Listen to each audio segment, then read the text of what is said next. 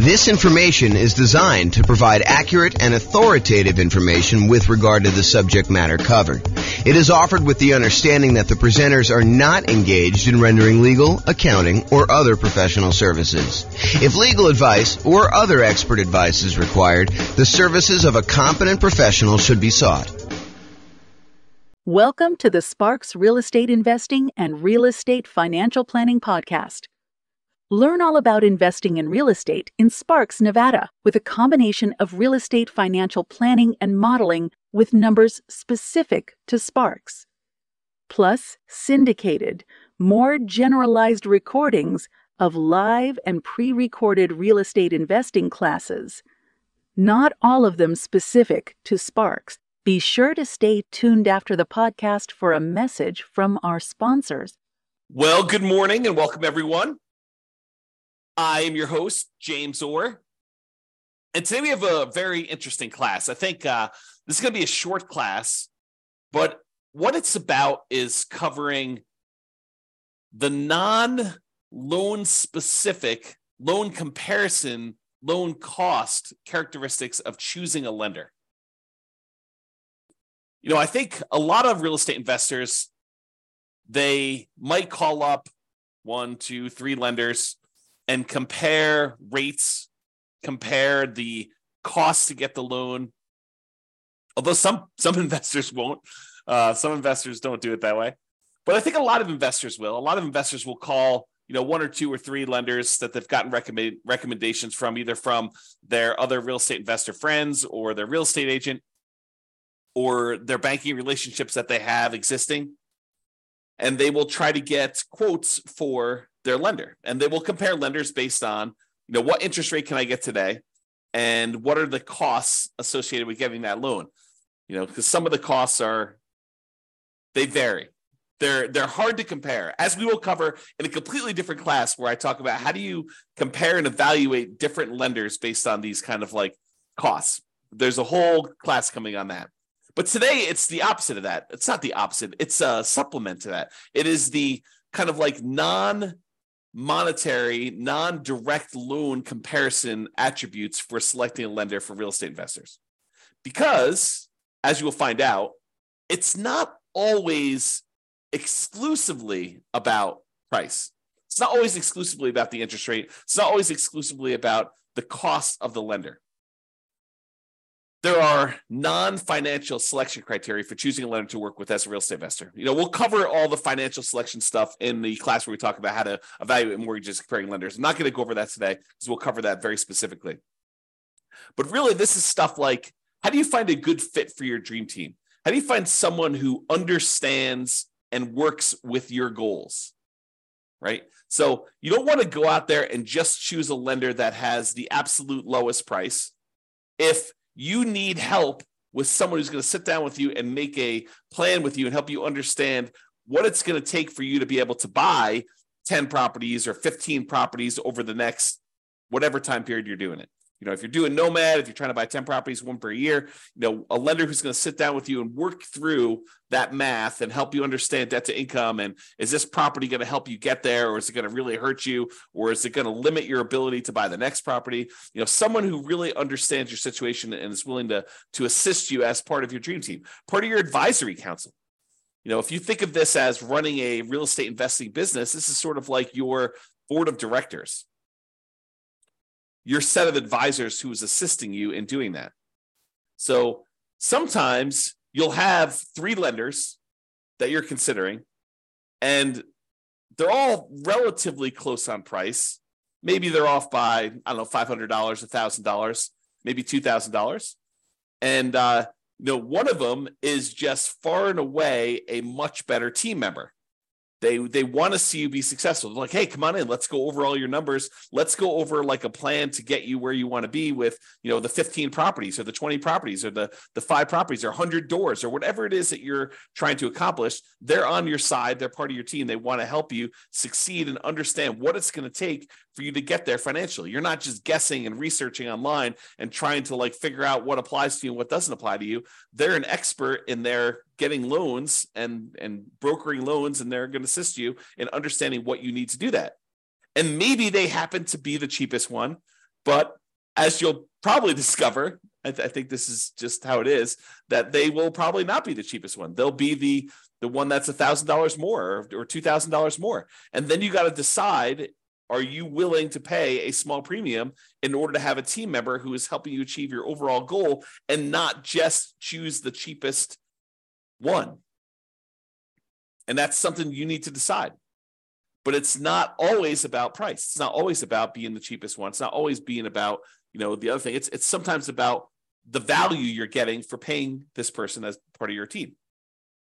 So I think one of the factors, one of the non-financial, non-monetary reasons for selecting a lender is, are they a good advisor as part of your team helping you achieve your specific goals? Do they have expertise in that? Are they willing to sit down with you? Are they willing to help you? Are they willing to work with you in order to achieve your goals? So that's one factor. Are they a good dream team member? Number two, overlays. So an overlay is an additional criteria, an additional restriction that lenders place on loan products that their company usually sells that is different than the baseline criteria. So for example, for doing a FHA loan, let's say the credit score typically for doing the FHA cuts off at 620. And I don't know that from memory. You'd have to go look it up. But let's say it does. Let's say it cuts off at 620. A single lender can choose to make their company safer, to make sure that the loans that they're underwriting perform a little bit better. They could say, our minimum credit score for doing an FHA loan is not 620. 620 is what FHA will accept, but we are going to require 640. They've added an additional overlay on top of the criteria that FHA has set, and that they're making it a little bit more conservative, a little stricter for you to get that loan. And so it's important for you to understand where certain lenders have applied these overlays, what overlays they have in place. And some lenders really know these, right? They're like, hey, listen, traditionally, if you go straight to FHA or you go to another lender, they're going to say it's 620. For us, it's 640. And they'll tell you up front. Other lenders may not know. They may not understand all of their overlays and where they differ, especially new lenders who haven't been in the industry that long and don't have a wide kind of like swath of experience to be able to say, this is different than where I was in my last company. Because they may be telling somebody, that this is the rule, but the rule is really specific to their own company. It may not be the generic rule for the entire industry, and theirs may be different than what the industry standard is. So dream team member, whether they're going to be a good part of your dream team, and overlays. Another factor, like not specific to the interest rate or cost of getting the loan, that you may want to consider. It's not always about price. And the next one, some people may kind of like poo-poo this away, but personality. If you call up a lender and they make you feel like an idiot, maybe you want to choose another lender, even if they are $500 cheaper or $1,000 cheaper. If they're insulting to you, or they make you feel little, or they kind of like make you feel like you're bothering them, then maybe you choose someone else who doesn't make you feel that way. I think personality is a big factor in do this. And it's sort of related to Dream Team, but I think it's slightly different, right? I think there's a personality component, is this going to be someone who I can communicate with because they are a good fit, they mesh well with my personality, and you might be willing to pay a small premium for that. Okay? So personality is another one. What about accessibility and communication? I had a couple lenders. A client of mine was trying to use, a couple clients of mine were trying to use a lender. And this was during a time when the market was ridiculously hot.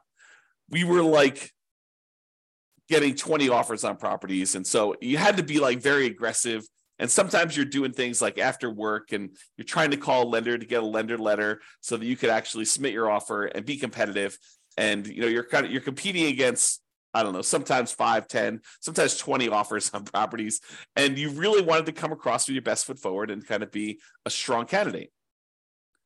And so early on in the process with this particular buyer who wanted to use this particular lender, I call up the lender. I say, hey, listen, we're going to be going out looking at properties tonight. Can I get your cell phone in case we're ready to write an offer so I can get a lender letter from you so we can make our offer, make this buyer look as strong as possible and hopefully get their offer accepted? And he's like, no, I will not give you my cell phone. I only work 8 to 5. This was a bank. This was a local bank. But I only work 8 to 5. I don't give out my phone after hours. I said, okay. I appreciate you letting me know that. And he proceeded to use a different lender because this particular guy was not willing to be accessible. And I get it. I mean, as a real estate broker, and if you're a real estate investor and you don't understand this is probably an important thing for you to understand as well. But as a real estate broker, I'll give you another example related to this.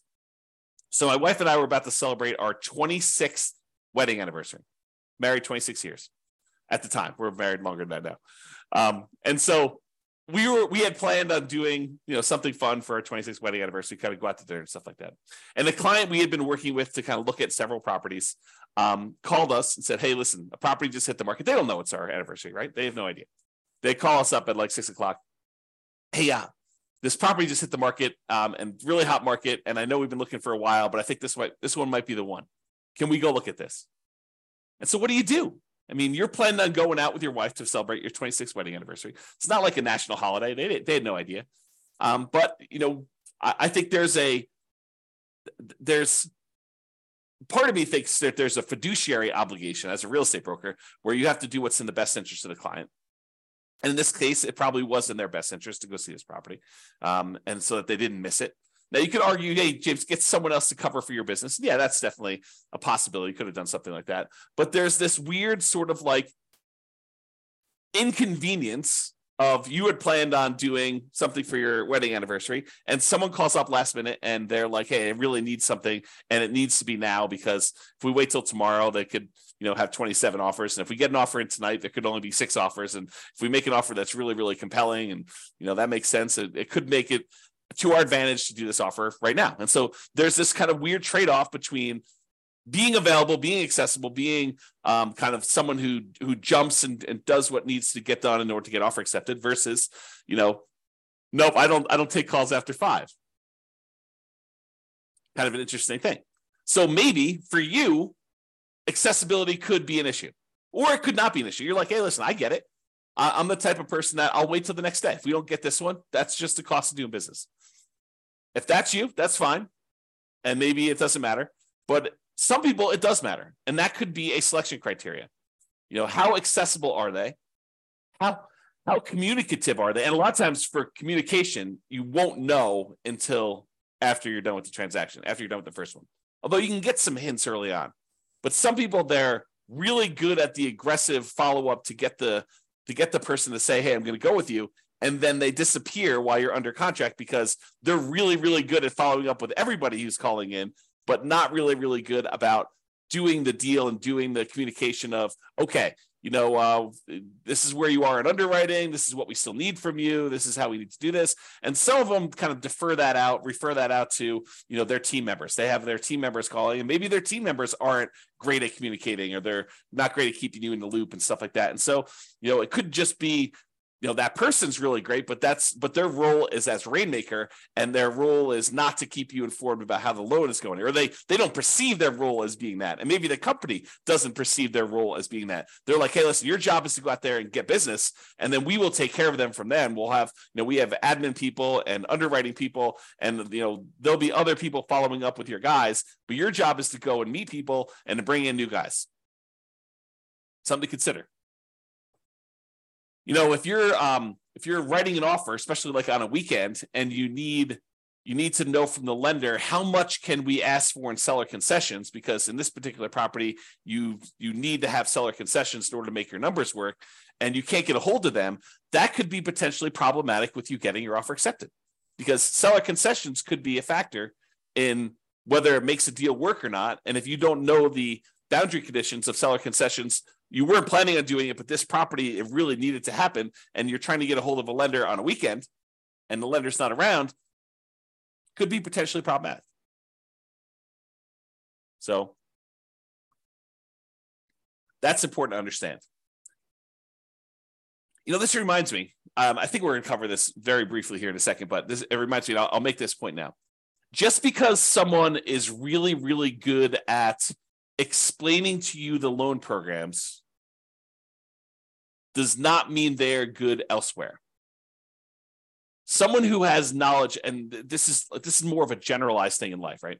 I teach a lot of real estate investor classes. And so when I'm up in front of the room, if I'm really good at presenting class content, which you may or may not think that I am, but if I'm really, really good at presenting class content, people automatically assume that means I'm a good real estate broker, which may not be true. Think about that, right?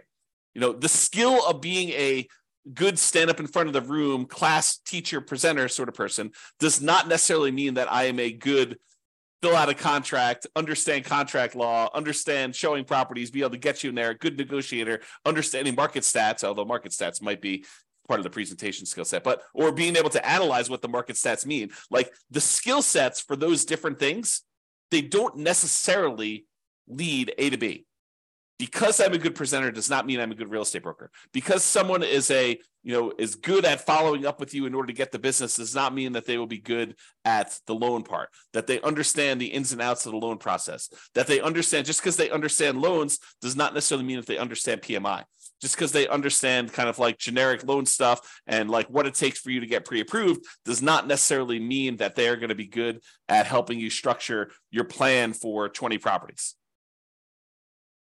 I don't mean to scare you away. I'm just trying to point out to you the obvious that one skill in one particular area does not make you skillful in others. Now, they tend to correlate. There is a little bit of a correlation, right? Someone has knowledge about, one aspect of doing loans, they might have a higher probability of having expertise in other parts of loans. But use like a sports analogy. Just because someone is a good three-point shooter doesn't mean that they're necessarily, good at defending or good at layups, or just because someone is good at, getting rebounds does not necessarily mean that they're a good three-point shooter or a free throw shooter, right? The different skills. Think of it that way. Okay. So accessibility, communication, and being available to do stuff. And then I have another point here about going above and beyond. So I had a client once where the lender required a second appraisal late in the game. Not the mortgage broker, but the person that they were brokering the loan to, the actual lender, the one that was going to provide the money. They were actually requiring late in the game a second appraisal. And I think part of it was because the first appraisal, there weren't a lot of really good comps, and they wanted a second opinion on this. And this was a really good client who had bought a lot of properties with me, and this particular lender was trying to make a good impression, and they really wanted future business from this particular person because they suspected, and they were right in suspecting, that this person was going to go on and do multiple loans in the future. And so there was going to be an extra, in this case, $2,000 cost to have this second appraisal done. And the mortgage broker ate that $2,000 cost. They paid it. Not the buyer, the lender, the broker, the mortgage broker themselves actually paid the $2,000 for the second appraisal. Now, if you're choosing the cheapest option, is the lender going to do that? Probably not. Probably not. Okay. So you probably don't get that with the cheapest lender. So that's something to consider. Now, it is important to understand this. Lender programs vary. Just because one lender you talk to says it can't be done, it doesn't necessarily mean that it can't be done universally. It may mean that they're not aware that it can be done or how to do it, or that there are options for doing it. It just means that that particular lender tells you, no, we can't do this. Different lenders have different loan programs, in case you did not know that. So not every lender has every loan program. Not every lender has certain loan programs that other lenders have. Different lenders look at things differently and may be willing to do something that other lenders won't. There are guidelines for qualifying for these loans, but sometimes interpreting those guidelines varies a little bit from lender to lender from time to time. There's some that are universally I would say that, like 99.9% of the guys, they're saying, yeah, this is how that goes. But there are occasionally somebody who interprets something differently. And it may be interpreted in your favor, or it may be interpreted not in your favor. And you may be required to go look for another lender, or you may be incentivized to use that lender repeatedly. Different lenders, as I pointed out, have different knowledge levels. Not every lender is an A+ lender. Not every lender is an F- lender. Just like there are good attorneys and bad attorneys, and good real estate agents and bad real estate agents, and good priests and bad priests, and good football players and bad football players, there's a range of skill levels out there, and you should realize that that does apply to lenders. Some of them really know their stuff and are awesome to work with. Some of them are brand new and they're super sincere and they really want to do a good job, but they just don't have the knowledge level yet. And you may be still willing to work with them and just kind of realize that they are new. And they may ultimately be amazing members of your team. Or they may not be. They may be out of the business in 3 months and, you're part of the wake of disaster that was left over, all the carnage from their 3 months in the business, right? You just don't know. So when I talk about lender programs in the future, and when I talk about all the different programs and stuff like that, what I'm talking about is primarily what most lenders will do.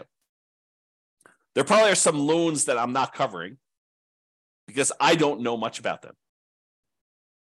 Just like some lenders don't know about some loan programs. I have blind spots as well. Okay? So, in conclusion, if you need a specific loan, select the lender that offers that loan.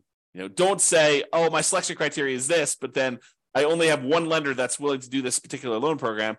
You got to go with that lender, right? So I think that trumps a lot of different things. However, if several lenders offer that loan, you'll want to select the lender for your dream team. And comparing interest rates and costs to get the loan, they matter totally. And we're going to cover that in a separate class. It's that important. There's kind of like a separate class of how do you compare loan A to loan B to loan C, especially when they don't all call everything the same. And sometimes they have different interest rates with different costs. And how do you actually do that analysis? So we've got a whole separate class coming on that. But there are other non-financial aspects to considering a lender, and that's what we hopefully covered today to give you some insight as to some other things you'll want to consider. And if you have some other ones, maybe point out to me some ones that you have that might be good there too. That's all I got for you. This has been James Orr. Hope you have a great day. Bye-bye for now. With home prices up, mortgage interest rates up, and rents up, but not quite enough to counteract the higher prices and interest rates, cash flow on rental properties in Sparks is harder than ever. Book a call with the Real Estate Financial Planner to apply our proprietary 88 strategies to improve cash flow on your rentals. See the show notes for a link to schedule your call and improve your cash flow today. If you're a real estate agent, lender, or professional in Sparks that wants to help our real estate investor listeners, consider reaching out to learn about collaboration opportunities with this podcast. We'd love to add more value to our listeners by having you assist our investors buy, sell, and finance their real estate investments. See the show notes to schedule a call to discuss collaboration opportunities.